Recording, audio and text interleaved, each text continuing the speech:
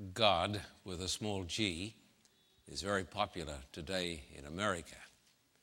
The name of Jesus, well, that's something else. The topic today is the name that is above every name.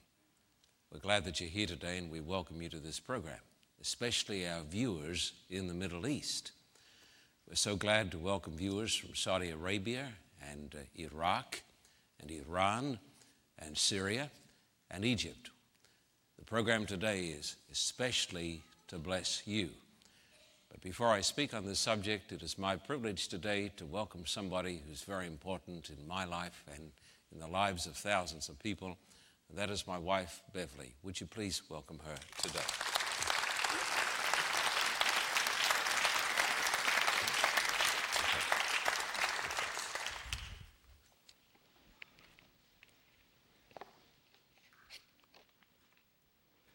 Happy Sabbath, everyone.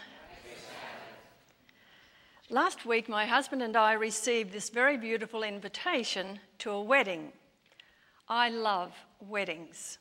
If that's so, my husband once asked me, why do you always cry? I'm not sure. It just seems to be something that many of us ladies do.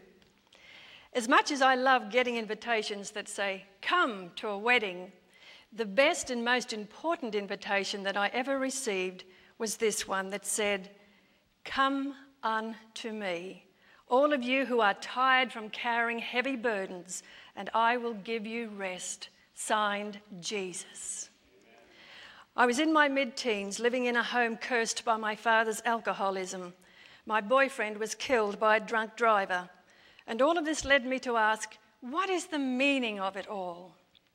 I studied and read about many religions, and it was only when I read this text, the one that I've just read, and others like it, that I started to have some peace and hope. Why do I love Jesus? Firstly, because he is who he claimed to be. Through a study of archaeology, prophecy, and history, I know this book, the Bible, to be true, and therefore the message that it contains is also true. I love the book of John in the New Testament. This book, more than any other, stresses the deity of Christ. In John chapter 1, and this is a modern-day translation, it reads, before anything else existed, there was Christ with God. He has always been alive and is himself God. He created everything there is. Nothing exists that he didn't make. Eternal life is in him, and this life gives light to all mankind. And Christ became a human being and lived here on earth among us and was full of loving forgiveness and truth. Secondly, I love him because of Calvary. The more I contemplated his life and message, the more I became amazed. I suddenly realized that it wasn't the cruel nails that killed him, but it was my sin and the sin of the world. The cross told me how much he loved me, and that led me to believe and trust him for my salvation. Over the many years since, when times have been difficult and hard, and sometimes I've been tempted to think, does he really care? All I have to do is to look back to Calvary, and I remember how much he loved me. He gave his own life. Thirdly, Jesus has kept every promise to sustain and lead me through life, especially with the chronic health problem that I've had the past 9 years. Texts like the following have sustained me as they have for millions of others. Isaiah 12 and verse 2. I am your salvation. Trust in me and do not be afraid. I am your strength and your song. Isaiah 26 verses 3 and 4. I will keep you in perfect peace if you will keep your mind steadfast on me and always trust me. I am a rock you can always stand on. What a blessing these promises are to the believer. If I've thought it once, I've thought it 1,000 times. I really don't know how people without a living faith in a living God survive. Another reason I believe and trust Jesus is because his teachings are the only ones that make any sense in this crazy, mixed-up world. John and I have travelled through many troubled countries, the Middle East, Africa, the former Soviet Union, and every time we come home we say the same thing. The only religion that produces genuine peace, love, and hope is the religion of Jesus. Amen. These are a few of the reasons that I, with millions of others, love, honour, and worship our Lord Jesus Christ.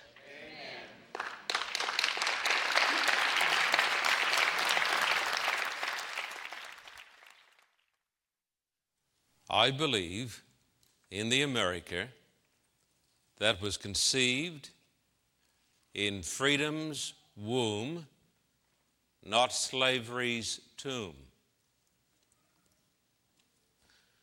I thank God for the freedom we enjoy in America. They don't have it everywhere, folks.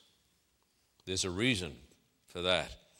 I believe in the America where all people, not just the men, are created equal. I thank God for equalities that we enjoy in the United States of America. It's not like this everywhere, folks. I believe in the America where a person is judged by the content of his character, not the color of his skin. Amen. I thank God for the opportunity we have in the United States of America. America is often criticized.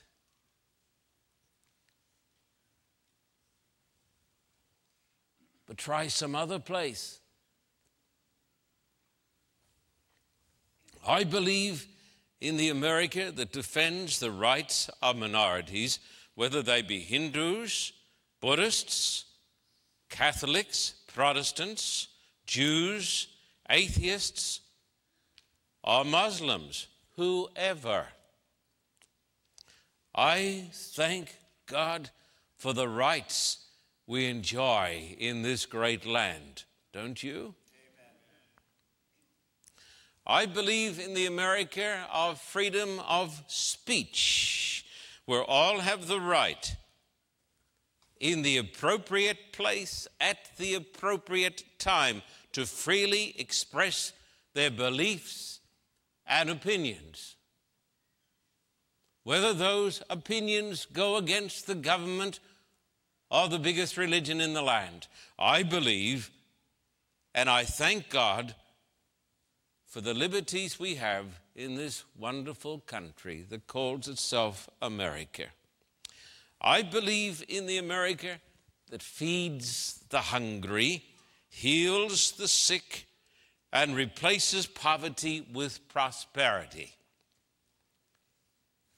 I thank God for the quality of living we have in America. This is the most prosperous country in the world. There must be a reason for it. Many people criticize America and hate America because they are jealous. I believe in the America of the brave Pilgrim fathers and mothers who came from afar across the stormy Atlantic, who had faith in the name that is above every name, Jesus. I thank God for Jesus. Amen. I thank God for Jesus, and listen carefully, because he is the author of freedom. He is the author of liberty, equality, opportunity, human rights, and prosperity. People say all nations, all religions are the same.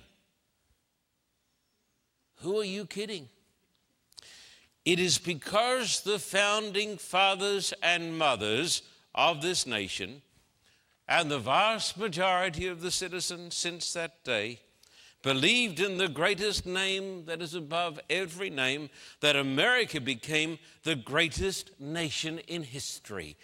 America is what she is today because of the Lord Jesus Christ. Amen.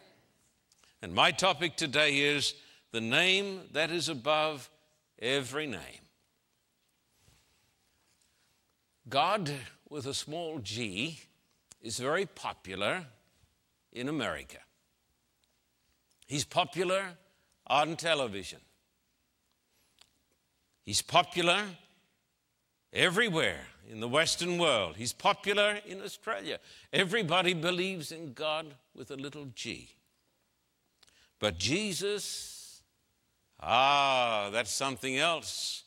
Because to multitudes of people, he is a stumbling block and an offense. Franklin Graham spoke at a meeting, and as a Christian minister, he had the audacity to pray in the name of Jesus. The vice president was attending, and after Franklin Graham, the son of Dr. Billy Graham, had prayed in the name of Jesus, a man came up to him red in the face and said, "You offended me. You offended me. You offended me." God with a small g is popular. Jesus is largely politically incorrect.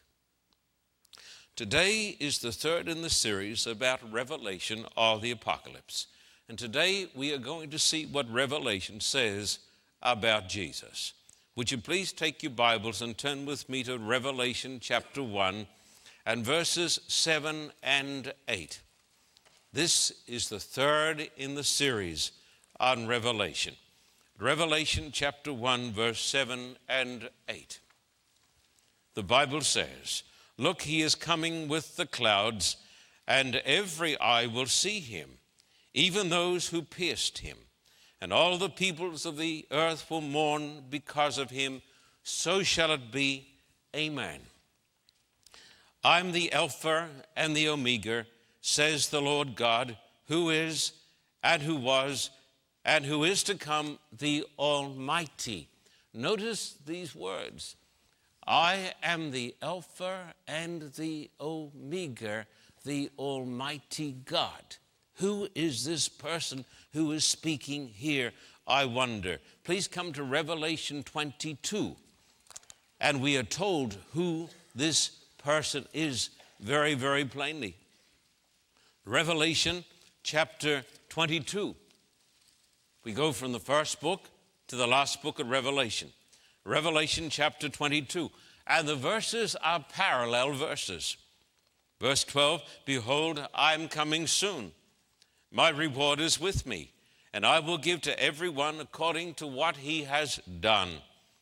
I am the Alpha and the Omega, the first and the last, the beginning and the end." The person who was called the Alpha and the Omega is who? Jesus. And so if you come back to Revelation chapter 1, my beloved friends, notice these words, verse 8 of Revelation chapter 1 and verse 8. And you'll see the parallelism that is here. Verse 8, I'm the Alpha and the Omega. Who is that? It's Jesus.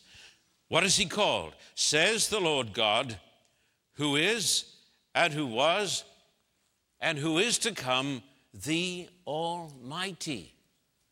Jesus is the Alpha, the Omega, the first and the last. He is called the Lord God. He is called the Almighty. How can we ever forget the scene in the Bible when Moses met God at the burning bush, and a voice spoke to him and said, "Moses, Moses, take the shoes from off your feet, for the ground on which you stand is holy ground." Moses said, "What is your name?" And the voice said, "I am that I am. I am Yahweh, Elohim. I am the first, I am the last. Jesus in Holy Scripture is called Almighty God. He is even called, and we say this word softly, because our Jewish friends who can often teach us lessons, particularly in reverence, will not say this name out loud. Jesus is called Almighty God, Yahweh Elohim, Lord God Almighty. Jesus is greater than any king, greater than any ruler, greater than any priest, greater than any prophet. Jesus is not God with a small g. Jesus is God with the God in caps. Almighty God. There is something that our Muslim friends and even our Jewish friends and our Hindu friends cannot comprehend. We don't say this to criticize them at all. They find it impossible to comprehend the fact that when Mary cradled a little baby boy, she was cradling the God who made the universe. That's why the Bible says, great is the mystery of our religion. Please notice Revelation 1, 9 to 18. As we continue to see what the Bible says, what Revelation says about the name that is above every name, my beloved friends. Revelation 1, 9 to 18. I, John, your brother and companion in the suffering and kingdom and patient endurance that are ours in Jesus, was on the island of Patmos because of the word of God and the testimony of Jesus. Before we read any further, let me tell you something. It has never been popular to believe in Jesus. It's always been popular to believe in God with a little g. The Romans did this. It's never been popular to believe in Jesus. Because this man believed in Jesus, he was exiled to the island of Patmos. Verse 10, on the Lord's day, I was in the Spirit, and I heard behind me a loud voice like a trumpet, which said, write on a scroll what you see and send it to the 7 churches, to Ephesus, Smyrna, Pergamum, Thyatira, Sardis, Philadelphia, and Laodicea. I turned around to see the voice that was speaking to me. And when I turned, I saw 7 golden lampstands. And among the lampstands was someone like a son of man, dressed in a robe reaching down to his feet, and with a golden sash around his chest. His head and hair were white like wool, as white as snow, and his eyes were like blazing fire.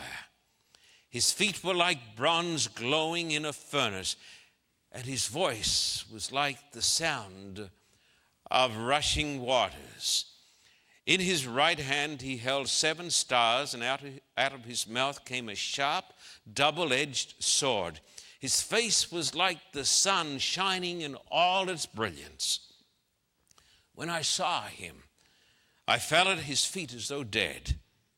Then he placed his right hand on me and said, do not be afraid. I am the first and the last. I am the living one. I was dead, and behold, I am alive forever and ever, and I hold the keys of hell, the grave, and Hades. Notice who this person is. He is described as a person who is like a son of man. The Bible teaches the astounding truth that God actually became a son of man. God in the person of Jesus has got fingers and toes and a nose. He is a real person.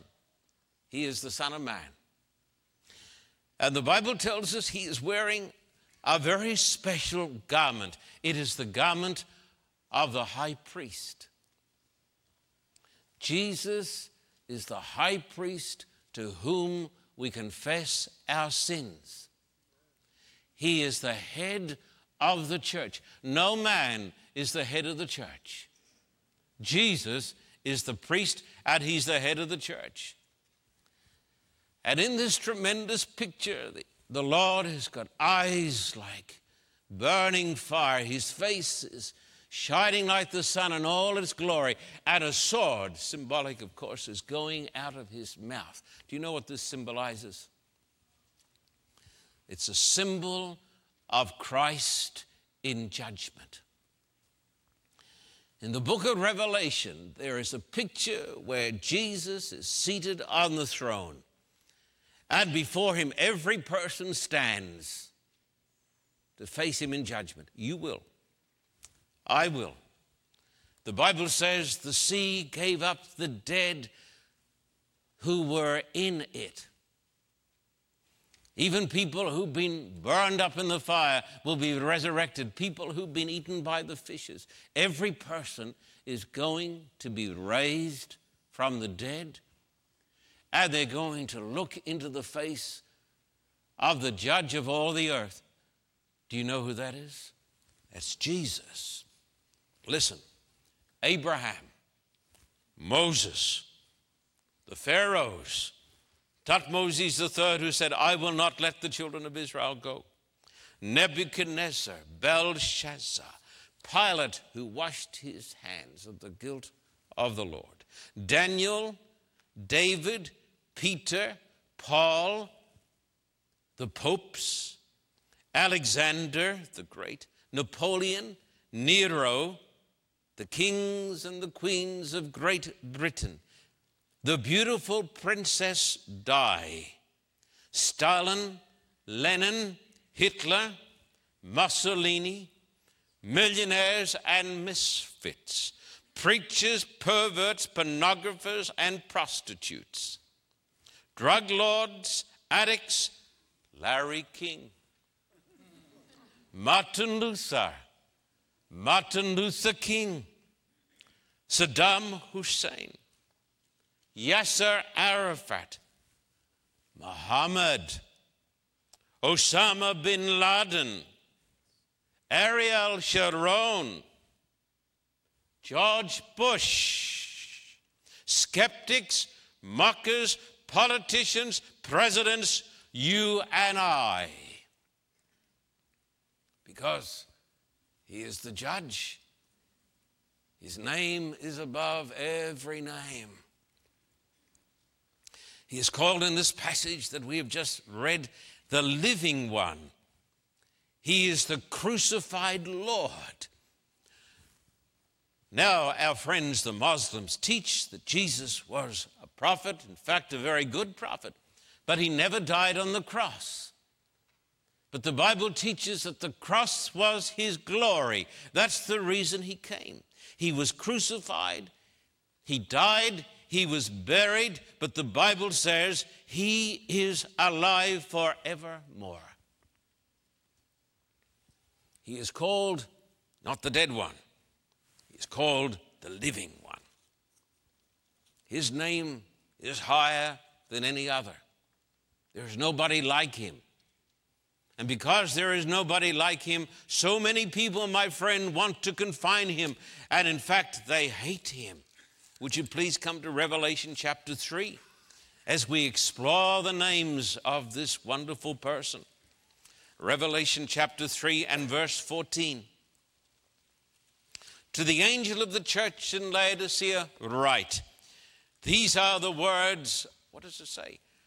Of the Amen, the faithful and true witness, the ruler of God's creation. His name here is the Amen.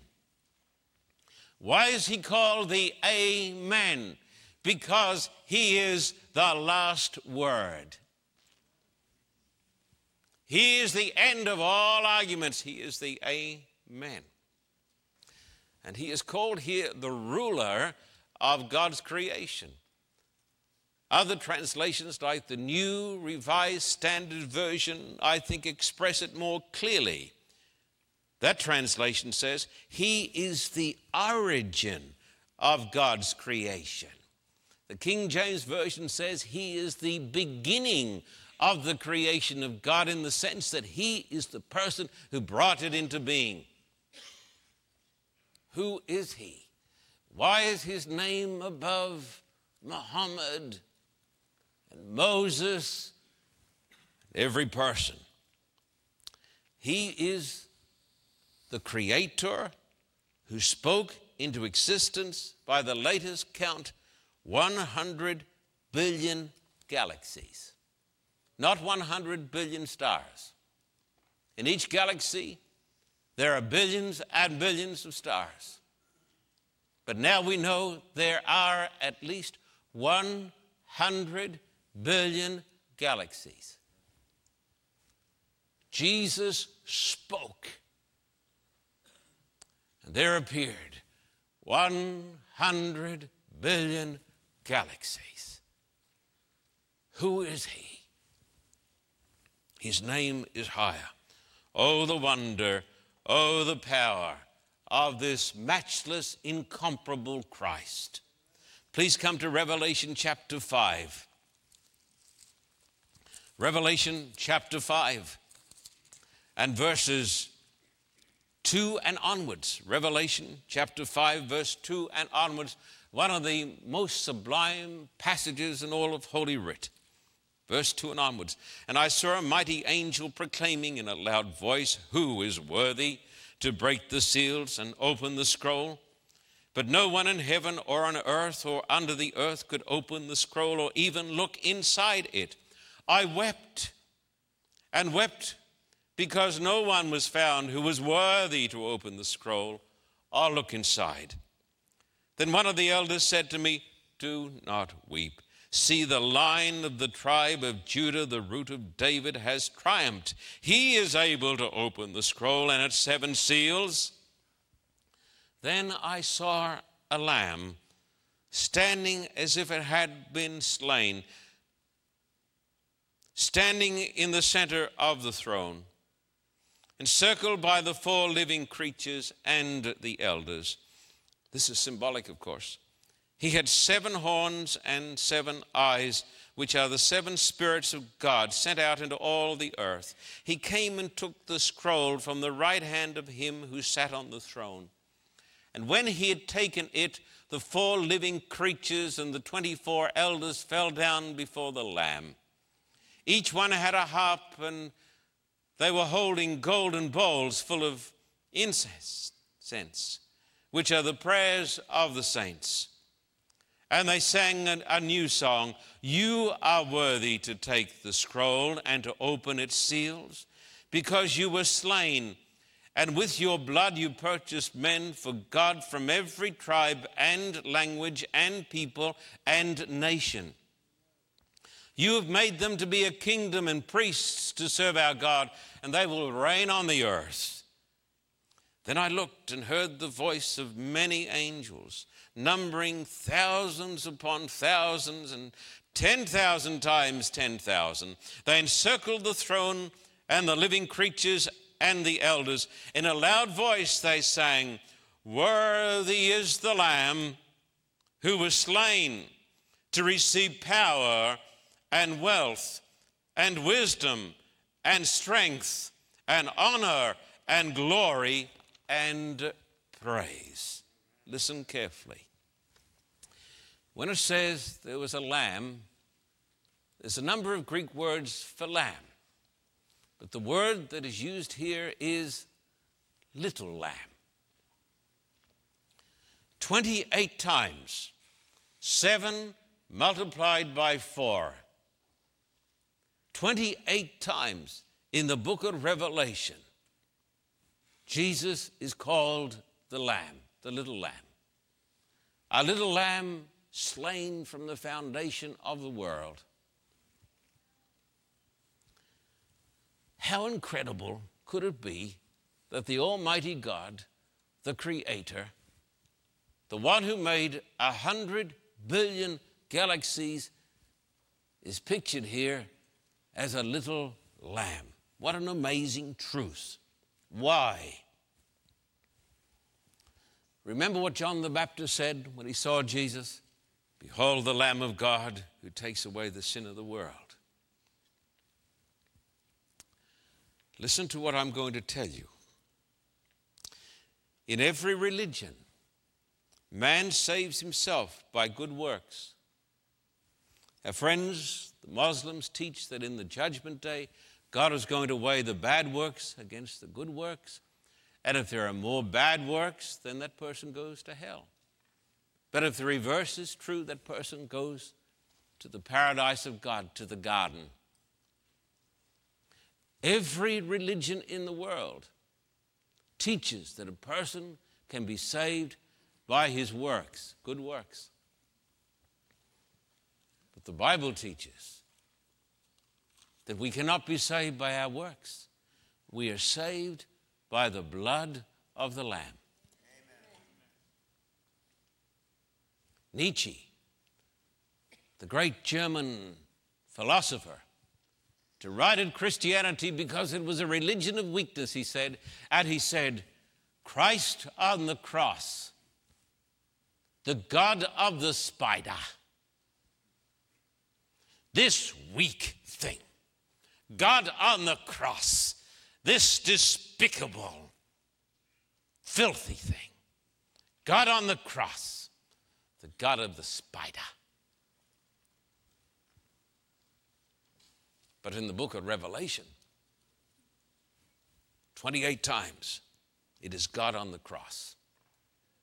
We are saved because God became a man, and God allowed himself in the form of a man, in the body of a man, to be crucified and nailed to the cross. And it is through his blood that our sins are forgiven. His name is higher than any other. He is the Lamb. Please notice Revelation 15 and verse 5. He is likened unto another beast. Revelation 15 verse 5. Then one of the elders said to me, do not weep. See, the Lion of the tribe of Judah, the Root of David, has triumphed. He is able to open the scroll and its 7 seals. Jesus here is called by the name, the Lion of the tribe of Judah. Not only is he a little lamb that dies for the sins of the world, but the Bible tells us that he is the Lion. On 2 different occasions, my dear friends, I've gone to Africa and enjoyed a wonderful safari. Spent a lot of time out in the African bush. Seen all those wonderful animals. Seen thousands of elephants and wildebeest and crocodiles and giraffes and zebras and not zebras, zebras. I knew that there was a rustle of discontent going through the congregation. But I chose to ignore it until my righteous indignation could take it no longer. I saw zebras. That is called grace to you. I also saw lions. I remember we were driving in an open vehicle. Julie was sitting beside me, and we came upon 4 or 5 lions sitting beside the road. My daughter Julie, who has a lot of courage, I think, immediately sprang out of the vehicle and ran towards them, which caused me to spring out after her and run towards them also. Something wonderful happened. The lions were on a kill. Big mother lioness walked over towards us. And when she was a comfortable distance, she sat down and looked at us. Then the rest got up and with dignity walked into the bush. And when they were gone, she too got up and with dignity walked away. Lions are not cowards, neither is our Lord. Lions have courage. The lion is the noblest of beasts. A lion will fight to the death to defend her cubs. They have dignity, power, and courage. And Jesus has these traits and so much more. Let me give you a little aside. We went to Victoria Falls on 2 occasions at least. We got there one evening when the sun had gone down. The man who was driving us in the vehicle said, to my question, "Are there any lions around here?" He said, "No, they don't come down here." And so that night we stayed in these little bungalows. I had a bunch of young people with me, and that wonderful man, Keith Johansson, wonderful because he was paying the bills, a wonderful Australian philanthropist.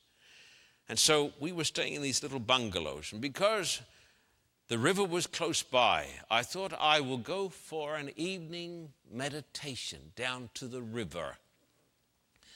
And so about 10 o'clock at night, beneath a full moon, I walked through the jungle down to the river and listened to the hippos in the water.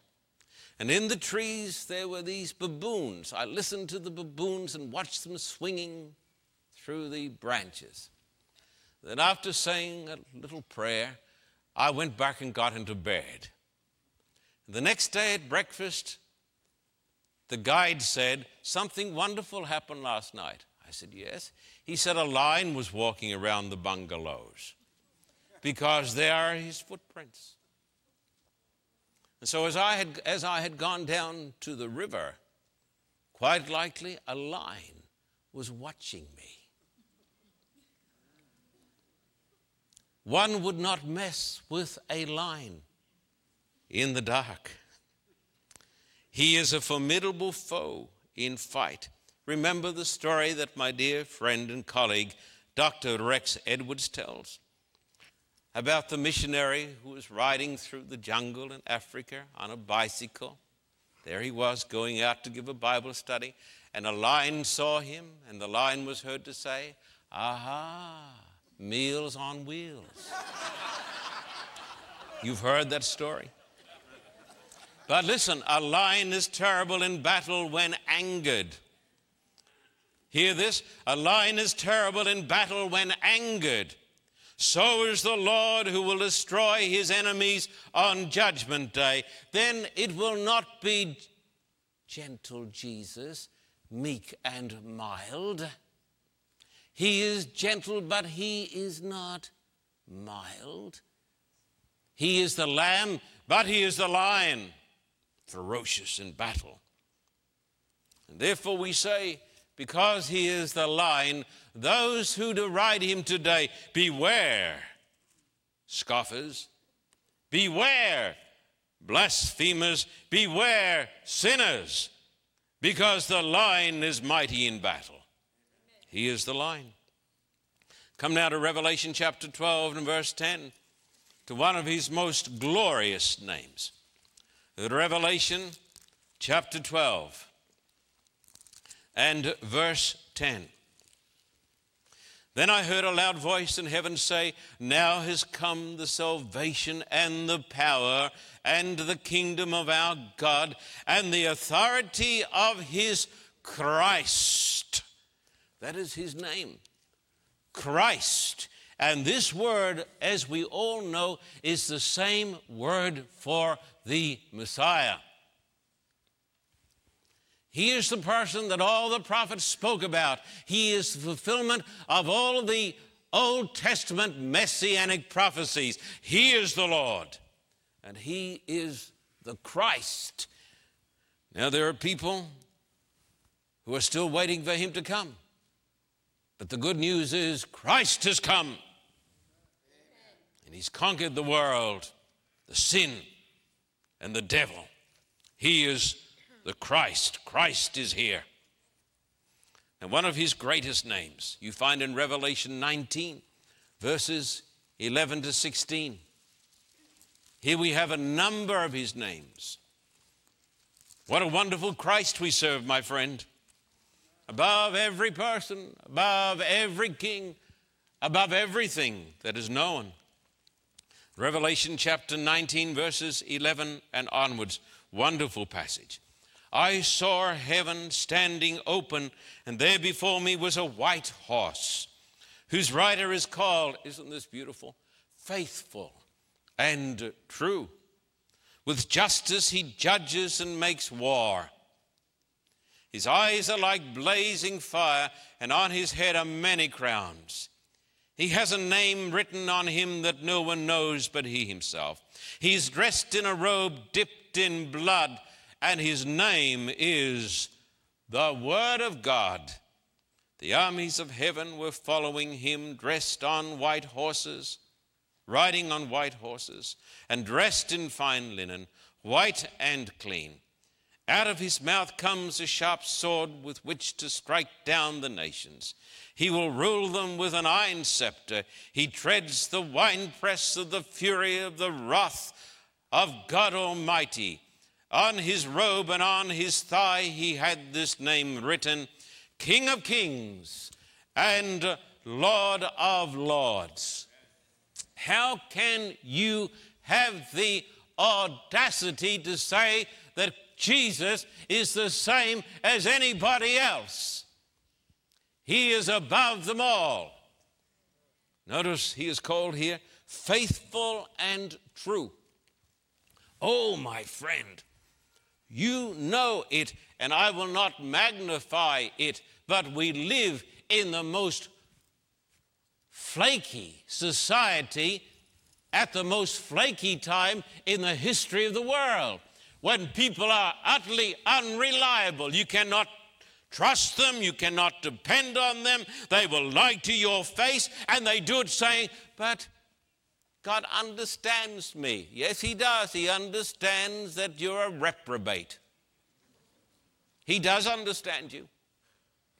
And if you continue in that situation, the line will destroy you. Amen. That is the teaching of Revelation. Amen. But Jesus is not like so many people who profess his name. He is faithful and true. Amen. He never lies. Oh, this is a lying generation. Do you lie?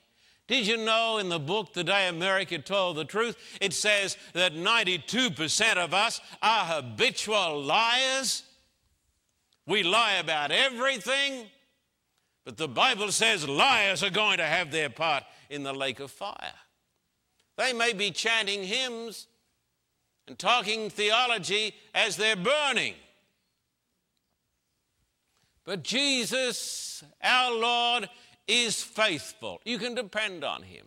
He is true. He does not change. Thank God for a Christ that we can depend upon.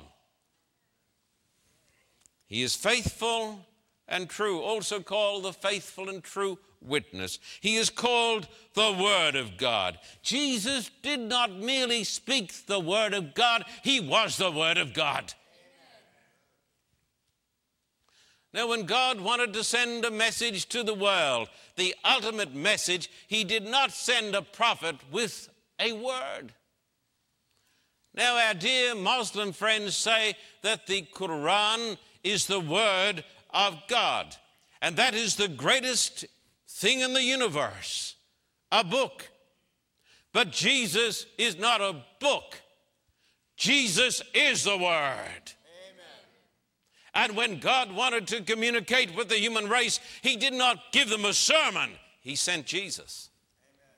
Because Jesus is the Word of God. He does not merely speak the Word, he is the Word. And he's called here King of Kings and Lord of Lords. As a small boy, a long time ago, I was waiting to see the Queen of England. She just been coronated. just crowned with the great crown in Westminster Abbey, in that magnificent ceremony that moves the heart of every person when you see a coronation. And I can remember standing on the streets of my hometown in Brisbane, Queensland, Australia, with a vast crowd of people who were shouting, "We want to see the Queen." And then finally the Queen appeared. The people were filled with joy to see the Queen. And then when the Queen was in Australia, she wore her beautiful robes and her long train. It flows behind her. They have a dozen or 2 dozen girls who carry the train. And on her head, a crown of diamonds. But one day she's going to kneel down and acknowledge that Jesus is the Lord. Jesus, my friend, is the ruler of the universe. Out there, I believe there are great civilizations in space, great empires in space, million light years more advanced than anything we can think about. Jesus is the master of the universe. He's the master over all the angels, principalities and powers, King of kings and Lord of lords. And so, he is not God with a small g. If he were, America would be like so many of her critics, where people are still in slavery and in dreadful poverty. Blot Jesus from America's sky, and America is a wasteland. He is Alpha and Omega, the Lord God, the Almighty. He is, and I say it once again with great respect, he is Yahweh, Jehovah. He is I am that I am. He is the Son of Man, the high priest of the church, the judge of all men. He is the living one, not a dead one. He is the Amen, the last word. He is the creator of the cosmos. He is the little lamb. He is God on the cross. He is the Lion of the tribe of Judah. He is the Messiah. He is faithful and true. He is the Word of God. He is King of kings and Lord of lords. Jesus is name above every earthly name, and we honor him and we worship him. Please notice Revelation 5, 11 to 14. Revelation chapter 5, 11 to 14. Revelation 5, 11 to 14. Then I looked and heard the voice of many angels, numbering thousands upon thousands and 10,000 times 10,000. They encircled the throne and the living creatures and the elders. In a loud voice they sang, "Worthy is the Lamb who was slain to receive power and wealth and wisdom and strength and honor and glory and praise." Then I heard every creature in heaven and on earth and under the earth and on the sea and all that is in them singing, "To him who sits on the throne and to the Lamb be praise and honor and glory and power forever and ever." The 4 living creatures said, "Amen." And the elders fell down and worshipped. Therefore, my word to you today is this: Oh, come, let us adore him. Let us worship him. Let us not just respect him, let us bow down and worship him. Let us give him praise, all of our praise. Let us give him honor, all of our honor. Let us give him glory, all of the glory. and let us give him the power, and let us fall at his feet and worship him. His name is above every name. I want you to kneel today as an act of worship to the Lord Jesus Christ.